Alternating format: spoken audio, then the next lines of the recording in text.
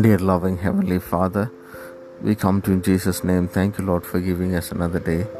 Thank you for your presence which was with us in the previous day. We pray that your presence will go out of us today and do mighty and marvelous things, O Lord. Thank you for the word which you have given to us for today, which says, for the devil is working like a prowling lion, waiting to devour God's people. Lord, we pray that you will make us more alert, Lord, more careful and vigilant, Lord, that we will not allow the enemy to come and have a go at us, Lord.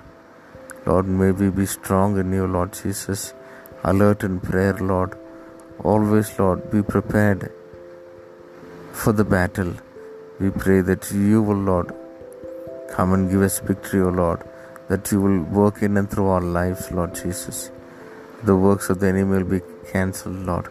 His plans will be cancelled, that your plans and your purposes will be fulfilled in our lives.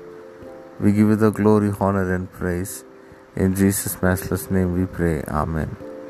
May God bless you, dear ones. Have a wonderful day ahead.